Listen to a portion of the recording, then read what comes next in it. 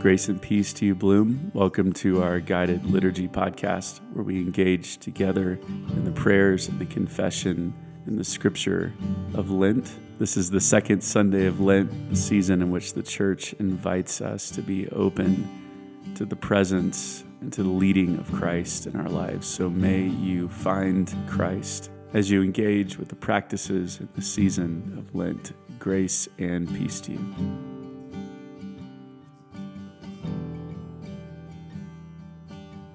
Bloom, let's join with the church worldwide in praying the prayer of the day. O God, whose glory it is always to have mercy, be gracious to all who have gone astray from your ways, and bring them again with penitent hearts and steadfast faith to embrace and hold fast the unchangeable truth of your word, Jesus Christ, your Son, who with you and the Holy Spirit lives and reigns, one God, forever and ever. Amen.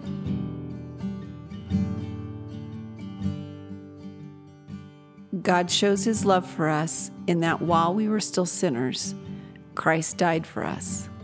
Let us then show our love for him by confessing our sin in penitence and faith. In the wilderness, we find your grace. You love us with an everlasting love. Lord, have mercy. Lord, have mercy.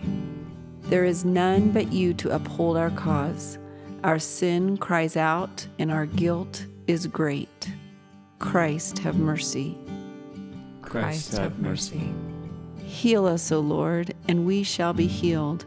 Restore us, and we shall know your joy. Lord, have mercy. Lord, have mercy. May Almighty God have mercy on us. Forgive us our sin and bring us to everlasting life. Amen.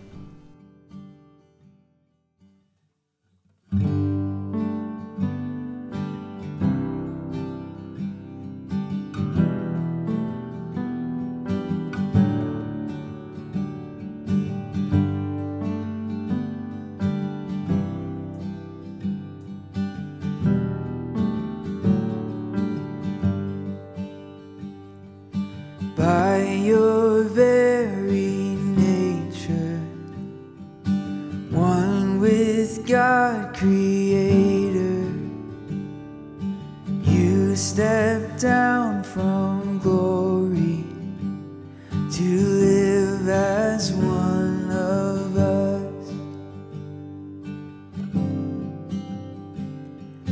Jesus, humble Savior, the strangest thing to ponder. In weakness you are greater. You showed us a new way. And I want to know you, revealed in majesty.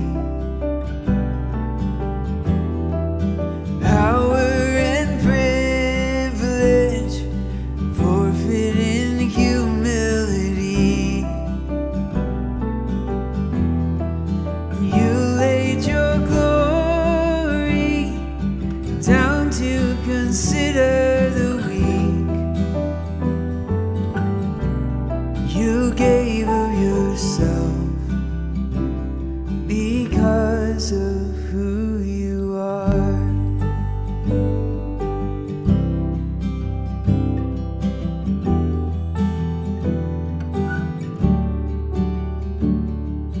Jesus Christ, our brother, you serve at your own table.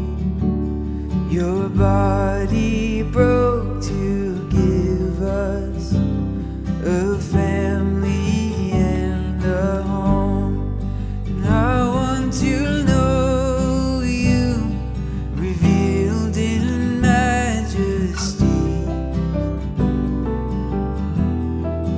Power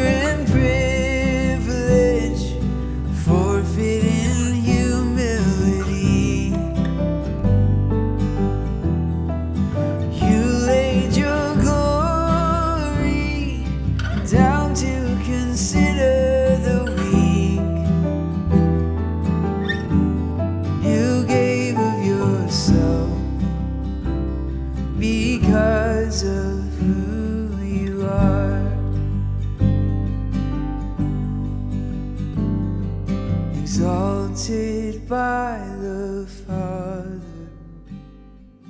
name above all others, Jesus Christ our Savior, we worship you alone. We worship you alone. And I want to know you, revealed in majesty, power and privilege, forfeit in humility. You laid your glory down to consider the weak. You gave of yourself because of who you are. You gave of yourself because of who you are.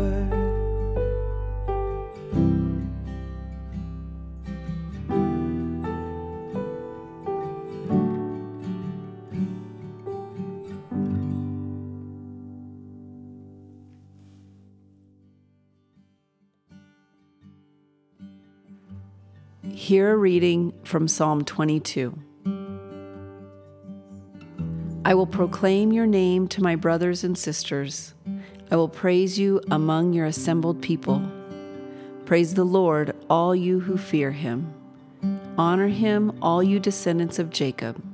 Show him reverence, all you descendants of Israel. For he has not ignored or belittled the suffering of the needy. He has not turned his back on them, but has listened to their cries for help. I will praise you in the great assembly. I will fulfill my vows in the presence of those who worship you. The poor will eat and be satisfied. All who seek the Lord will praise him.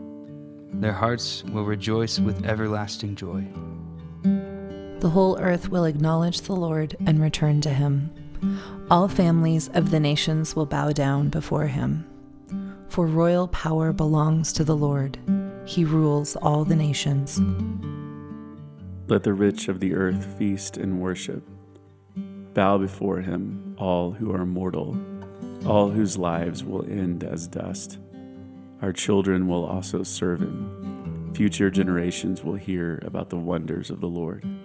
Glory to the Father, and to the Son, and to the Holy Spirit, as it was in the beginning, is now, and will be forever. Amen.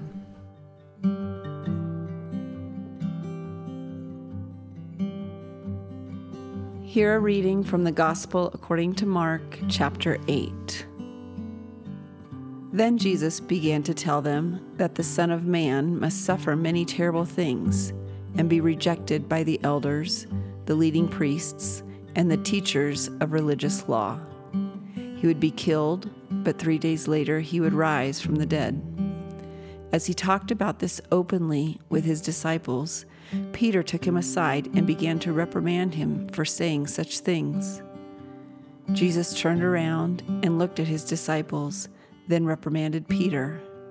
"Get away from me, Satan," he said. "You are seeing things merely from a human point of view, not from God's." Then, calling the crowd to join his disciples, he said, "If any of you wants to be my follower, you must give up your own way, take up your cross, and follow me. If you try to hang on to your life, you will lose it. But if you give up your life for my sake and for the sake of the good news, you will save it. And what do you benefit if you gain the whole world but lose your own soul? Is anything worth more than your soul? If anyone is ashamed of me and my message in these adulterous and sinful days, the Son of Man will be ashamed of that person when he returns in the glory of his Father with the holy angels." The Gospel of the Lord. Thanks be to God.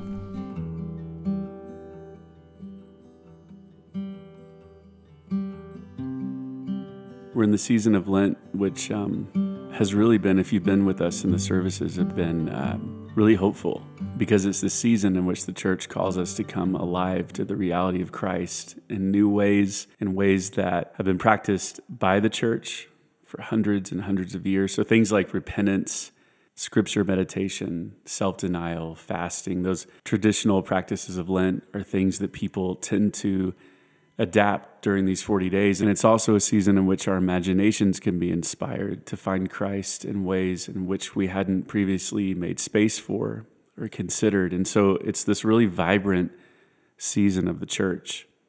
And one of the traditional practices is self-denial, which sounds so foreign to us, especially living in the day and age that we live and in the church that is present, at least in the U.S. in this time.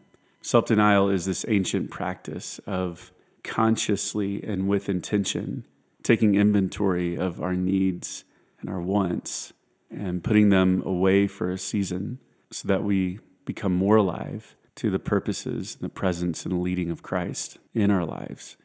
And I think, to be honest, it strikes me because this practice of self-denial and the season of Lent comes on the heels of what has been a difficult year. And not only have we been faced with global health crisis, we have seen in our own country the ramifications of racism and oppression and injustice. We've seen that the playing field is not level, nor has it been level for a long time.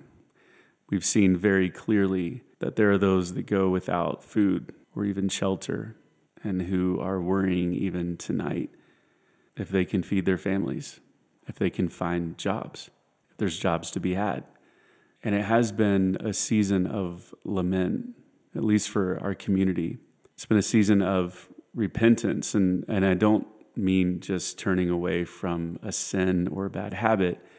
But what I mean is it's been a season of cultivating a repentant heart, a heart that is malleable by the Spirit of God, a heart that recognizes that we're not always right, that our side is not the one that has to persuade the other side. That the deepest parts of us have things to learn, and we have a journey yet to go to become wiser and kinder. And so that repentant heart, to me, is what is described in the prophets, that we would have a heart of flesh. And as we've gone on this journey, it has been eye-opening to see that so much of the church in which we find ourselves in the U.S., white, evangelical world, just as it seems so many times, has lost its way. Someone was telling me the other day that they'd like to give hope to the church that's been so infiltrated and affected negatively by the culture. And I agree with that. But I think that it's the church in the U.S. that has infiltrated Christianity. I don't think the culture really did anything. The culture was just being what the culture is. But if I think about the story of the temptation of Christ, which was last Sunday, that what was offered to Christ by the evil one was power and control and riches and authority. And he literally walked away from it all because he knew what he was about. And his path was marked with humility and service and self-denial. And we see it again in this passage. Jesus is saying, this is where I'm going. This is the road that I have chosen, not because it's been forced upon me, but because it is who I am. At the heart of God is humility and service. And we see in this passage self-denial.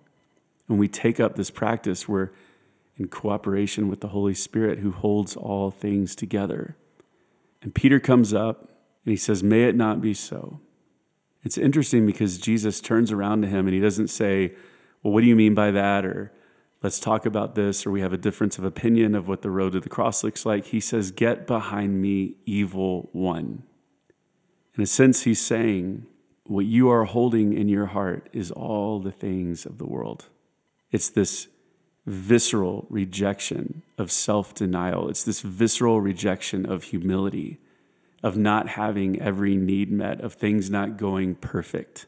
And he says to him, your heart is set on this world in the way that this world works, and your heart is not set on eternity.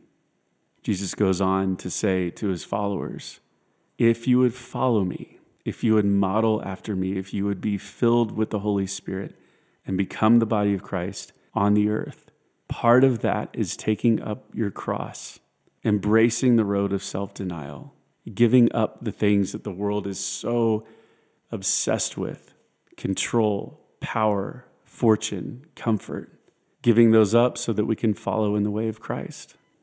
We see in that the heart of God, and we have seen so clearly in the past year where power and control and wealth and the avoidance of suffering, we see where it leads. People are oppressed. People groups are oppressed. The systems in which we build are not fair. They, by design, keep some down for the sake of others. And so again, what's heartbreaking about this season is that time after time after time, we see the evangelical church come to Christ, demanding power and control over others, wealth above simplicity, comforts met over self-denial. And when I say that, I'm including Bloom in that, as we are a part of the evangelical church in America. And so we sit here in Lent with repentant hearts, with hearts that lament for the state of the church. And not only for the church as a community, but for the state of our own souls. What does it mean to follow Christ? What does it mean to deny all other things, to take up our cross and follow him, to have the divine humility, the sacrifice, the passion that we see in Christ? Because that's where life is. And that's what Lent is calling us into. And so we pray along with the church and for the church in our day that we would follow Christ, wholly and fully inspired, healed, and set free, to love beyond measure and to love Christ over all things. That's what it means to be the body of Christ in our day. In these 40 days, to deny ourselves that we would have Christ. I think about the context of this verse a lot because how we receive it is not in any way how the people he's speaking to receive it. Like when he says, take up your cross and follow me, us who know the whole story that he's going to take up the cross himself, it hits us a lot differently because we're like, oh, he did that and died. I mean, I'm sure these people are thinking the same thing. Like if he's saying, take up our cross, that means we're also going to die. But I've always thought this verse is interesting because of what we know about the rest of the story. I guess it still ends up being the same thing either way, but I don't know. I think you have a good point. Of what they heard was take up a known instrument of death. Yeah. And follow me. I mean, I think I've said this before, so I have one good point, I think, but the whole point of the gospel is suffer, die, rise. Yeah. And I think that's what Peter is not wanting, is the suffer, die part. And then I think lay that against what the American church is really struggling with. We just want to rise, rise, rise. And that is not the correct path, or that's not the way of the cross. And which is what I like about Lent, because Lent is about saying there are things in me that need to die. But yeah, I think when I read this, I just see Peter saying, hey, suffering and dying, that's bad. I don't want that for you. And Jesus redefining that and saying that's literally the whole thing. Like it's suffer, die, rise. They just don't, I mean, to your point, Seth, they haven't experienced that from this side of it yet. So they don't know there's a rise. Right. But to the point of where we're getting stuck in rise, we forget that there are things we are meant to lay down and give up and let die. or whatever those may be.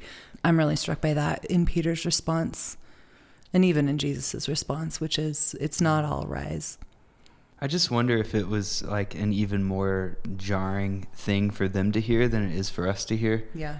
Because they don't know that Jesus is going to go. I mean, other than, I guess, in this passage, it talks about how he's going to die and then 3 days later raise again. They probably don't understand that. They're just like, you're asking me to just like willingly, like, submit to this torture, this like worst torture they know of, probably. And yet for us, we're like, and for us, we're like, well, Jesus did it, and then he rose again, and then victory. You know, like I feel like that's the church in America probably sees that as like not suffering necessarily, more like inconvenience.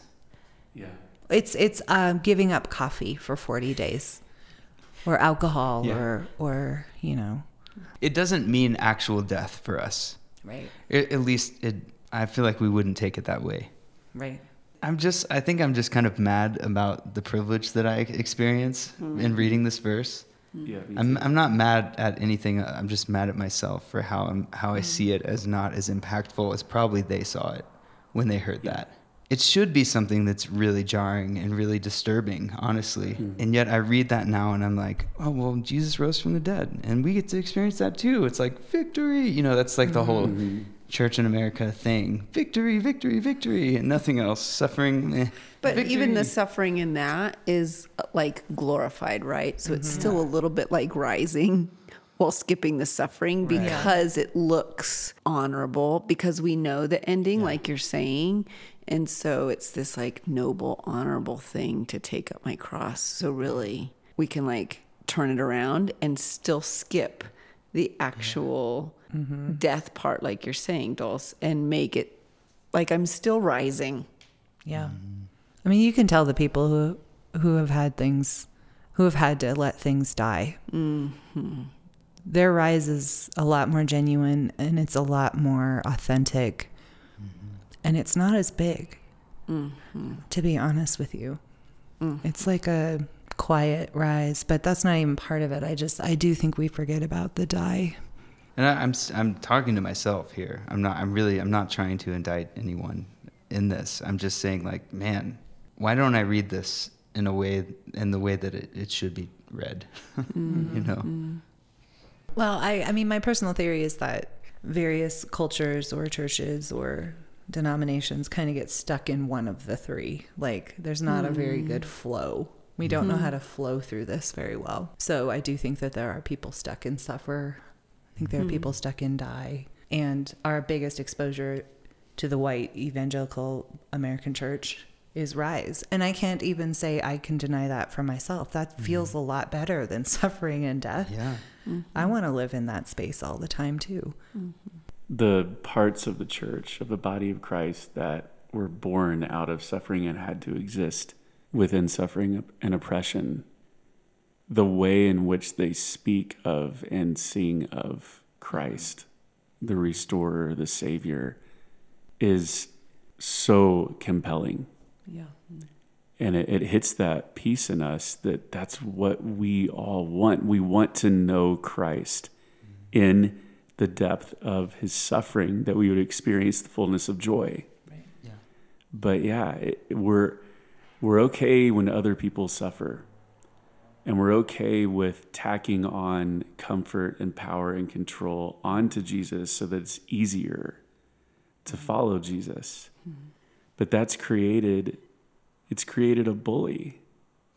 It's not the body of Christ. So Lent is that it comes at us with grace and with boldness, to say, it says to me, Janie and I were talking the other night about where are we truly, truly following Christ? And it's not what we've made him to be, like what Peter's trying to make Jesus into. Like, where are we just saying whatever it takes, like that I would seek and serve the lost, that I would display that humility for those that do suffer in the world and those that go without. Like, we see that in his life, healing.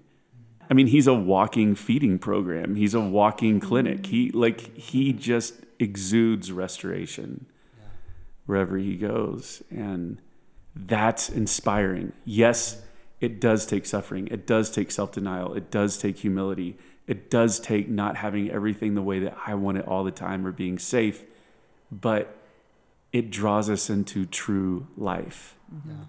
That's what's so compelling about Lent to me. Yeah, it's hard and yeah, whatever, but like it's an invitation to like the only thing that we were really made for. I'm going to take a little bit of a left turn here and say, I think the other thing that really strikes me about this passage and about Lent, and this is me 100% projecting because this is just a space I'm in right now, is that we as humans cannot comprehend God. We cannot comprehend what God is doing. We're taking guesses. Peter was taking a guess. And that's how Jesus responds to him. I mean, he literally says, you are seeing things merely from a human point of view, not from God's. And I think we get stuck in our human containers for what it looks like to be a Christian, to be in church, to even our own definitions around suffer, die, rise. And I know this is a strong rebuke. I also think that that's where Jesus is laying kindness on it to say, you can't comprehend what God is doing in this space. So just step back and let that happen. Or here's the invitation. Here's what the invitation really looks like. But I'm really struck by the kindness of that to say, this isn't easy for you humans. Like God is a lot bigger than your mind can handle. And it is somewhat of a generalization. Like it's not every church in America. Right. No, absolutely not. But we definitely see it a lot more, and it's a lot louder than it used to be, I think. And the reason we talk in this season about us and every church in America and every church in the world is because the invitation to the 40 days of Lent is to the church worldwide. Yeah. So it's this like collective practice that we engage in. It's really honest. I love what you said, Dulcie, about yes, there was a rebuke, but there was also an invitation. I mean, he turned around to his followers and said, this is what following me is going to be like. There's always that invitation. And that's what's so compelling and beautiful and kind about Christ is that it's never just you're doing it wrong, you don't understand. It's I want to invite you into something. It may be hard. It may and does require everything from you. But you're invited all the same. And that is, I love that you said that because that's the heart of Lent is the invitation. This passage really is a lesson in self-denial. It really is. Like so much so that I haven't even thought about it in that context before, and it's kind of making me feel weird. We used to laugh that whoever put this prayer book together and these readings, like they really knew what they were doing. And welcome to Lent, Bloom. And we do laugh about it, and it's hard, and we all know it's hard, and it's good for us at the same time, and that's kind of what makes it. Really, it brings levity into the season because it's freeing to look at yourself and it's freeing to look at ourselves and to look at the church of which we are a part and to repent together. I mean, that's the beautiful, unifying characteristic of Lent. And I do want to say as we close, if you're listening to this after the year that we've gone through, it has been, well, we all know what it's been. And a lot of people are heavy and a lot of people are torn down and suffering. And if this feels heavy, then what I'd like to invite you into is the reality that Christ is present with the suffering. And maybe for you, if you're in a place where the suffering is too much, the heaviness is too much, maybe Lent for you is allowing yourself to be there and inviting the presence of Christ to be so close that you would literally feel held by the divine, the one who knows you and loves you. I'll just close with this little story that the preacher to the papal household told us in a conference in London, that Every time Pope Francis lands in a country or a province, there's usually this nice dinner laid out before him. And every time he tells his hosts, take me to the poor because I need to see Jesus. It's the most tangible expression of the life of Christ and the heart of Christ that I've ever heard. It's walking away from all the luxuries and all the comforts that Christianity can give us and embracing Christ revealed in all people and the poor and the suffering.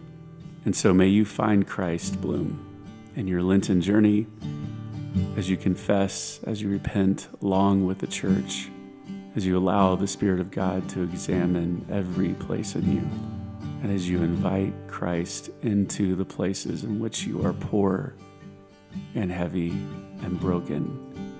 May you know deeply the peace of Christ this Lent. Peace be with you.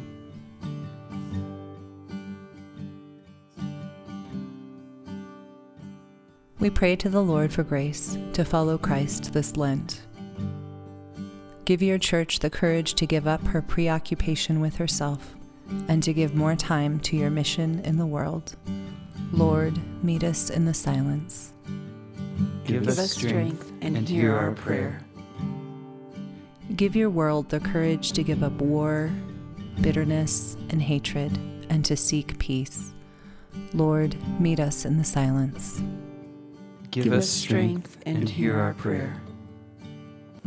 Give us the courage to give up quarrels, strife, and jealousy in our families, neighborhoods, and communities. Lord, meet us in the silence. Give us strength and hear our prayer. Give us the courage to give up our selfishness as we live for others, and to give time, care, and comfort to the sick. Lord, meet us in the silence. Give us strength and hear our prayer. Give us the courage to give up our fear of death and to rejoice with those who have died in faith. Lord, meet us in the silence. Give us strength and hear our prayer, here and in eternity. Amen.